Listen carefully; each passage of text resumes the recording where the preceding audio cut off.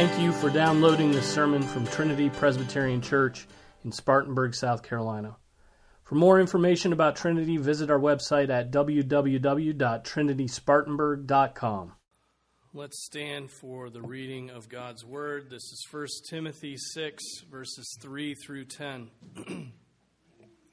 1 Timothy chapter 6, verses 3 through 10. This is the word of the Lord. It is eternally true. If anyone advocates a different doctrine and does not agree with sound words, those of our Lord Jesus Christ, and with the doctrine conforming to godliness, he is conceited and understands nothing, but he has a morbid interest in controversial questions and disputes about words, out of which arise envy, strife, abusive language, evil suspicions, and constant friction between men of depraved mind and deprived of the truth, who suppose that godliness is a means of gain.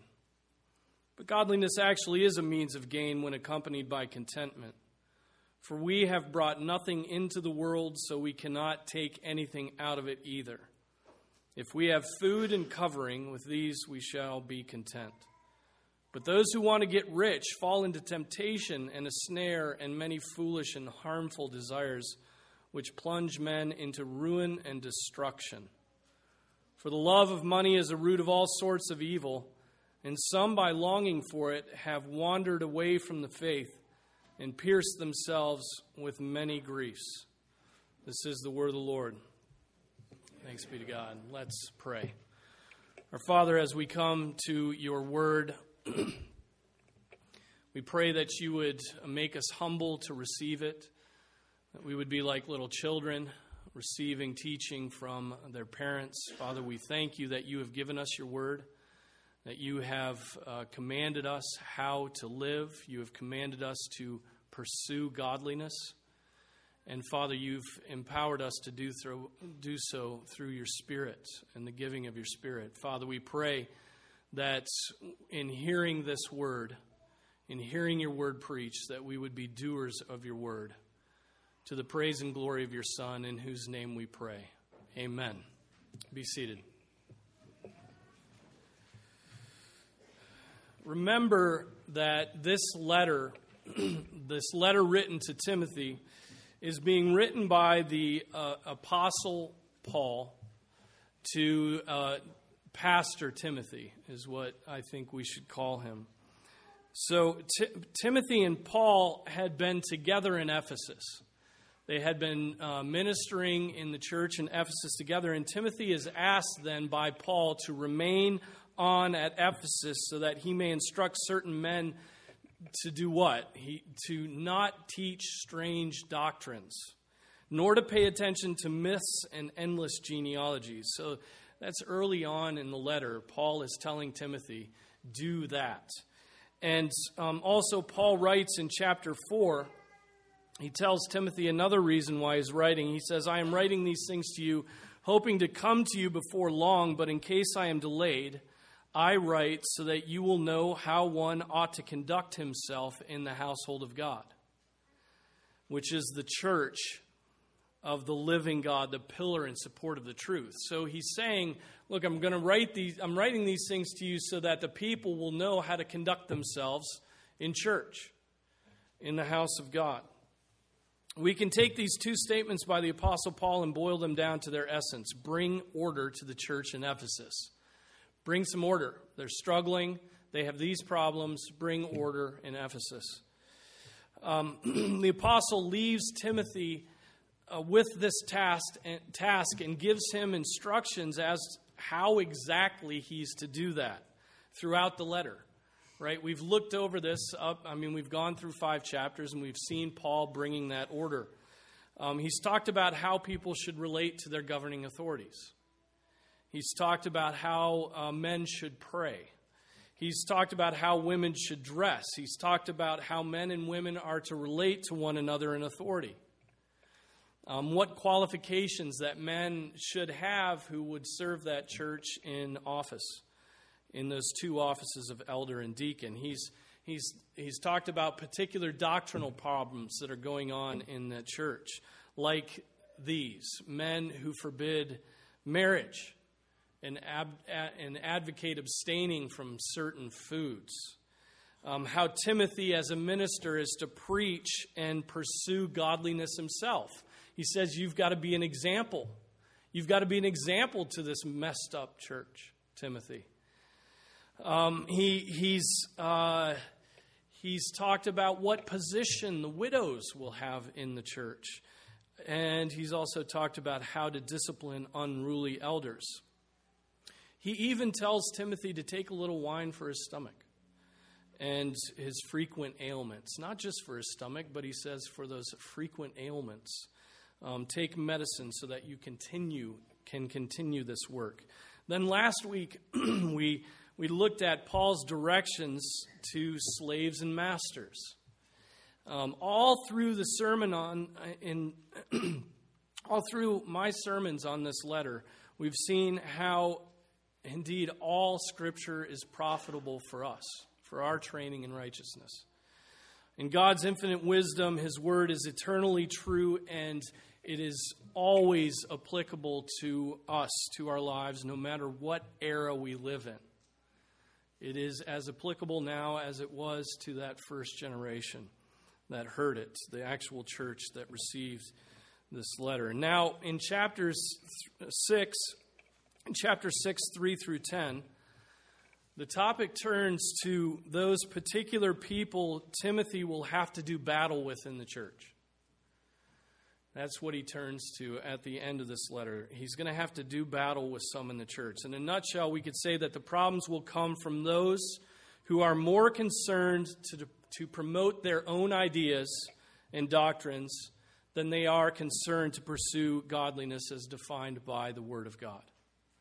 Right? There will be those that want to promote their own ideas, and they're divorced from the Word of God. Look at the passage. The ungodly are described as those who advocate a different doctrine. In other words, they reject what Jesus has given to us. They reject the Word of God. They're also described as those who are conceited and understand nothing. They're unteachable, conceited, arrogant. Third, they're called those who have a morbid interest in controversial questions. Right? They miss the main thing to get caught up in the things that really don't matter at all. Fourth, they are those who believe godliness is a means of gain, of earthly gain. Right? That it's going to pay off somehow to be godly. They pursue God not in order to benefit their soul. They pursue God in order to benefit their own flesh. And then fifth, there are those who want to get rich. They simply want to get rich. They are worldlings, and they pursue money as if it's their salvation. I think I could boil all of that down to this, and this is a category of person you see float in and out of churches. These ungodly people are those who think they have everything figured out and have realized they can use religion to get rich. It's simply that. They have everything figured out. They can use religion to make money. These are the words the Apostle Paul would use today of our celebrity Christian culture. He would be scandalized by it.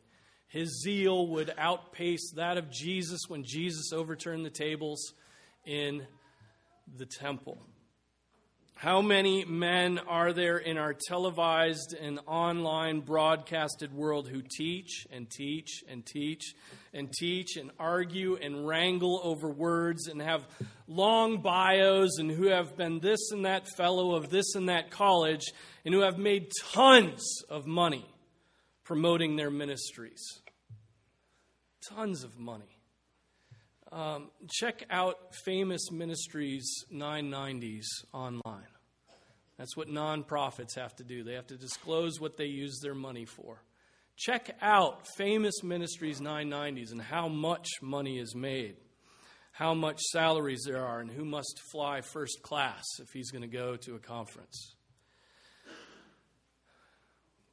And many of those who have made tons of money promoting their ministries later have been revealed to be committing adultery, molesting children, and if not sexual sin, just plain playing the hypocrite. Teaching one thing and only doing so for money, but not out of any kind of personal conviction. And what reveals these kind of men is that when the winds of social change blow through a country, they find some new revelation, from the Word of God that allows them to blow in the same direction. Rather than being a steward of the mysteries of God and standing prophetically against the sins of a culture, they tickle ears and gain followers and then fill their pockets with those followers' money. They are those Jesus condemned when he said, "Woe to you when all men speak well of you." For their fathers used to treat the false prophets in the same way. The tragedy of such ministries, of such men, is they mislead so many. They mislead so many. Droves of dear souls are attracted to their ministries for the same reason those leaders are in ministry: love of money, denial of the Word of God. So when I hear that someone attends church at Perry Noble's church or Stephen Furtick's church in Charlotte, I think of passages such as this. Perry Noble resigned from office and went to treatment for alcohol bondage, which was a good move. Which was a good move for him. But what is scandalous is that he's now started his second chance church, he calls it. Second chance church. Sort of an appeal for the world to forgive him, isn't it? Noble was the man who taught that the Ten Commandments were not commands, but were promises. This is the man who essentially mocks Bible-believing Christians in every one of his sermons. He advocates a different doctrine and does not agree with sound words. And if you try to teach him differently, he'll send his henchmen to drag your name through the mud. He has no place starting a church at this point. And those who come under his influence will be inoculated to the gospel. That is what is sad about this. Right? He's destroying souls for the sake of his own ego. But here's the Apostle Paul telling us about that reality. And we should not be surprised. But what of our own Reformed celebrities? What of our own Reformed celebrities? Just stop and think about how much money passes hands among Reformed celebrity ministries. Does Al Mohler get $10,000 for a conference he speaks at? Probably. Every conference he speaks at, they give him $10,000. Do you think the temptation to love money claims some of them? Do you think that arrogance claims some of them? Do you think that some have succumbed to this because they haven't had anyone around them applying this passage to them? Right? If you're not willing at any moment to, if a man is not willing at any moment to sabotage his earthly kingdom for Christ's kingdom, and not use words as prudence dictates, or we have to make sure we seat him at this or that table, or building bridges requires nuance. If a man is not willing to sabotage his earthly kingdom for the kingdom of Christ at any moment, that man has entered into temptation. And his only hope is to repent. I mean, all pastors face this temptation. All Christian leaders face this temptation. Every Lord's Day, every pastor determines whether he will preach God's word and mention Perry Noble, or whether he will risk offending the richest people in his church. Right? That's every time a pastor starts to work on a sermon, he wonders whether what he says is going to affect the tithes and offerings that pay his salary, or whether he will cherry pick Scripture, nuance a passage to death, or simply lie to keep the rich happy. It's very tempting at times to want to protect your congregation from the Word of God. But brothers and sisters, You don't want that. You don't want that. Praise God. You don't want that. And if I do it, you should fire me. You should fire me and have the presbytery excommunicate me and not worry about whether my family is going to be provided for. You should love God's church more than you love me. Pastors must preach the word in season and out of season. Someone recently in my hearing was lamenting our lack of statesmen in government. Men who truly desire to do what is right for the good of the state and are not influenced by personal gain and ego and legacy. The same is true of the church today. Right? We need shepherds willing to preach the word in season and out of season without fear of man and with a healthy dose of the fear of God. We need men whose consciences are held captive. Like the Apostle Paul wrote at the beginning of this letter to Timothy, but the goal of our instruction is love from a pure heart and a good conscience and a sincere faith. That's the goal of our teaching. That should be the goal of every pastor. Are there any like that today? Are we all narcissists? Right? Are we all builders of our own earthly kingdoms? Are we all so self-centered that we refuse to be fools for Christ? It appears so. Where is the man that fears God today? Where is the man that fears God? I mean, we'll sabotage our faith because we're embarrassed to talk about it with a stranger in the checkout line at Lidl. Where is the man who fears God today? Notice that the Apostle Paul says that the men who advocate doctrines different from those that Jesus taught are conceited and understand nothing. Understand nothing. The word for conceited here is literally to wrap up in smoke, to becloud, right? To distort, like you really can't make them out because they've clouded themselves with other things. What an image. I think we could say that the one who teaches other doctrine is blowing smoke, right? They are trying to mislead. They surround themselves with clouds so as to obscure themselves. And Paul says he understands nothing. Nothing. Notice how the Apostle Paul doesn't hold back. He uses that comprehensive. He understands nothing. And us moderns get upset with him for overstating his case, right? Well, there are some things he probably understands, right? But Paul says that man understands nothing. Nothing as it really is. Their minds are darkened. Listen to what the Apostle Paul says in his letter to the Ephesians. It is remarkably similar to what he says in 1 Timothy. In Ephesians 4:17, he says, "So this I say, and affirm together with the Lord, that you walk no longer just as the Gentiles also walk in the futility of their mind, being darkened in their understanding, excluded from the life of God because of the ignorance that is in them, because of the hardness of their heart. And they, having become callous, have given themselves over to sensuality for the practice of every kind of impurity with greediness." Right, that's pretty categorical, isn't it? Those who reject the Word of God are darkened in their understanding. They are hard of heart, they are callous, and therefore have given themselves over not to godliness, but to sensuality. There's no understanding outside of regeneration.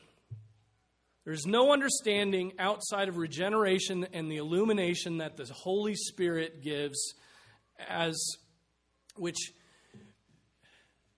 there's no understanding of the Word of God without the work of the Holy Spirit. In his second letter to Timothy, the Apostle Paul writes, "Suffer hardship with me as a good soldier of Christ Jesus. No soldier in active service entangles himself in the affairs of everyday life, so that he may please the one who enlisted him as a soldier. Also, if anyone competes as an athlete, he does not win the prize unless he competes according to the rules. The hardworking farmer ought to be the first to receive his share of the crops. And then, so he uses those three examples, and then look where he turns to. He says to Timothy, consider what I say. Mull it over what I say, for the Lord will give you understanding in everything. Right? They understand nothing. God's going to give you understanding in everything. Timothy is to set his mind on the things the Apostle Paul has just written him. And then the Lord will give him understanding in everything. Do you search the Word for understanding?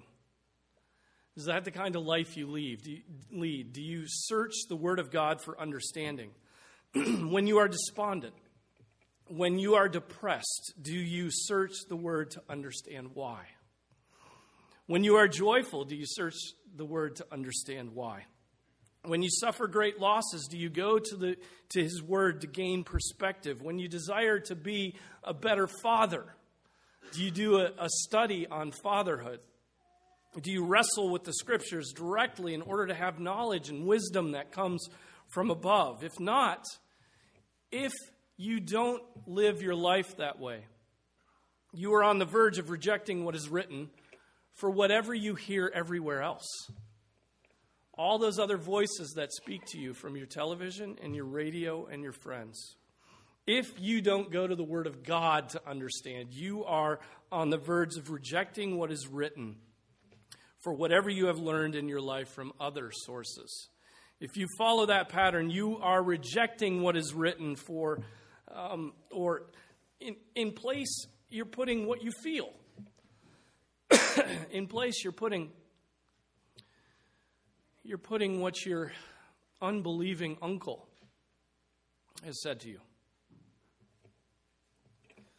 That should not be. Now, what goes hand in hand with an arrogant disinterest for Jesus and His Word is a contrasting interest. Actually, what Paul says here is a morbid interest. The word here is nauseo, from which we get our word nauseous, right? A nauseating interest, a morbid interest. A nauseating interest would be more appropriate. The type of person is nauseatingly interested in controversial questions and disputes about words. So when we leave behind the clear teaching of Jesus, the clear teaching of Scripture, we get involved in and become experts in everything that is disputable and unclear. I mean, think about that. Leaving behind what is clear to become experts in what is always unclear. These are the people who join fringe political groups, right, and claim to be experts of the law and the Constitution. They join secret societies. They get doctorates and write for theological journals, right? Their source of truth is Drudge and Facebook. Their televisions are their oracles. And the more obscure the dispute, the more they want to get involved and the angrier they get in disputing it. Michael has brought my attention to the fact that there are actually dedicated flat earthers. There are people who believe the earth is flat. They reject the truth of God's word, and that's the sort of thing you start disputing, right? You begin to think that that's important. How much ink has been spilled by our media, who has a morbid interest in controversial questions and disputes about words? How much ink has been spilled by our media concerning the Russian thing and the fact that President Trump supposedly used an expletive when describing Haiti? I mean, think of how much ink has been spilled over that one word. Our media, which many of us have more devotion to than God, is the perfect example of this. Notice that the Apostle Paul says something arises out of being fixated on controversial questions and wrangling about words. What arises from it? Envy, strife, abusive language, evil suspicions, and constant friction between men of depraved mind and deprived of the truth who suppose that godliness is a means of gain. So let me summarize that this way. There is nothing in this world other than God's word that can lead to unity among people. There's nothing other than the word of God and his truth that can lead to unity among people. Everything else is an endless string of controversy and arguing over words. Every newspaper, every meeting of the U.S. House of Representatives and Senate, every court case, every communication is merely a dispute, a wrangling over words made that way by God at Babel. Outside of the unifying power of the word of the Creator God, there is only disputes. Right? Think of those words: envy, strife, abusive language, evil suspicions, constant friction. Those are perfect words to describe the behavior of our governing authorities and political discourse today. So many envy others' positions and power and have godless ambition merely to make a name for themselves. There's constant fighting, no willingness to give someone else the benefit of the doubt. Many cast out words that are not meant to heal, but are meant to wound. Conspiracy theories abound, and many are suspicious about everything, particularly Monsanto. And constant friction. There is so little willingness to cover sin with love. We run at a fevered pitch of self-justifying behavior. And for the Christian, and for those who submit themselves to God and to His Word, this need not be, because that person is living his life directed by the Word of God, not by every bit of information that assails him, every bit of information that's floating around on the internet. The Word of God grounds us and allows us to break out of the godless cycles around us. Those who reject the Word of God are foundationless. So you might expect that it would lead to, if you don't have a foundation, you might expect that it would lead to envy and strife and abusive language and constant friction. Now, Christian, is this true of you? Is this true of you? Or is your life a string of going from envying to strife to abusive language to constant friction? Are you grounded in God's Word? Is that where you find your peace? Your ability to rest in God? Or are you tossed about by every wind of teaching? God has written to you. God has written to you. Should you not be devoted to His letter to you? I've been reading the letters that my grandfather wrote to my grandmother during World War II. He was in the Army Corps of Engineers and went to both the European and the Pacific theaters. He was second wave at Normandy, thankfully, and went to Okinawa. He wrote of his activities in basic training and all the fears about the war. And I can imagine that my grandmother, when she received these letters, read them 4, 5, 6 times. And here I am, 75 years later, digitizing these letters that she kept in beautiful shape. She wants them buried with her when she dies, and she's now 97 years old. Those letters are precious to her, right? But how much more should the letters written by God Almighty be to us? God, the one who created us, who knit us together in our mother's womb, how much more precious should these words be to us? How can we not be poring over them, seeking to understand God's will for our lives, seeking to understand God Himself, who He is, how He loves, what He's done? And so if you want to have understanding, go to the Word. If you want to have a depraved mind devoid of the truth, neglect God's Word. Neglect the Word of God. The apostle goes on now from there to speak of contentment, and we'll pick up there next week, Lord willing.